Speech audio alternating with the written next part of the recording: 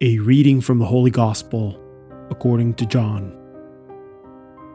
Jesus went to the Mount of Olives, but early in the morning he arrived again in the temple area, and all the people started coming to him, and he sat down and taught them.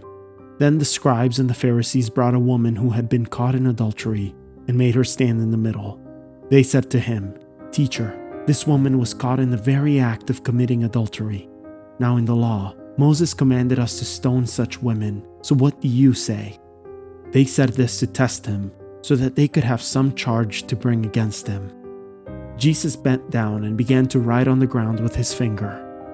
But when they continued asking him, he straightened up and said to them, "Let the one among you who is without sin be the first to throw a stone at her." Again he bent down and wrote on the ground, and in response, they went away one by one, beginning with the elders. So he was left alone with the woman before him. Then Jesus straightened up and said to her, "Woman, where are they? Has no one condemned you?" She replied, "No one, sir." Then Jesus said, "Neither do I condemn you. Go, and from now on, do not sin anymore."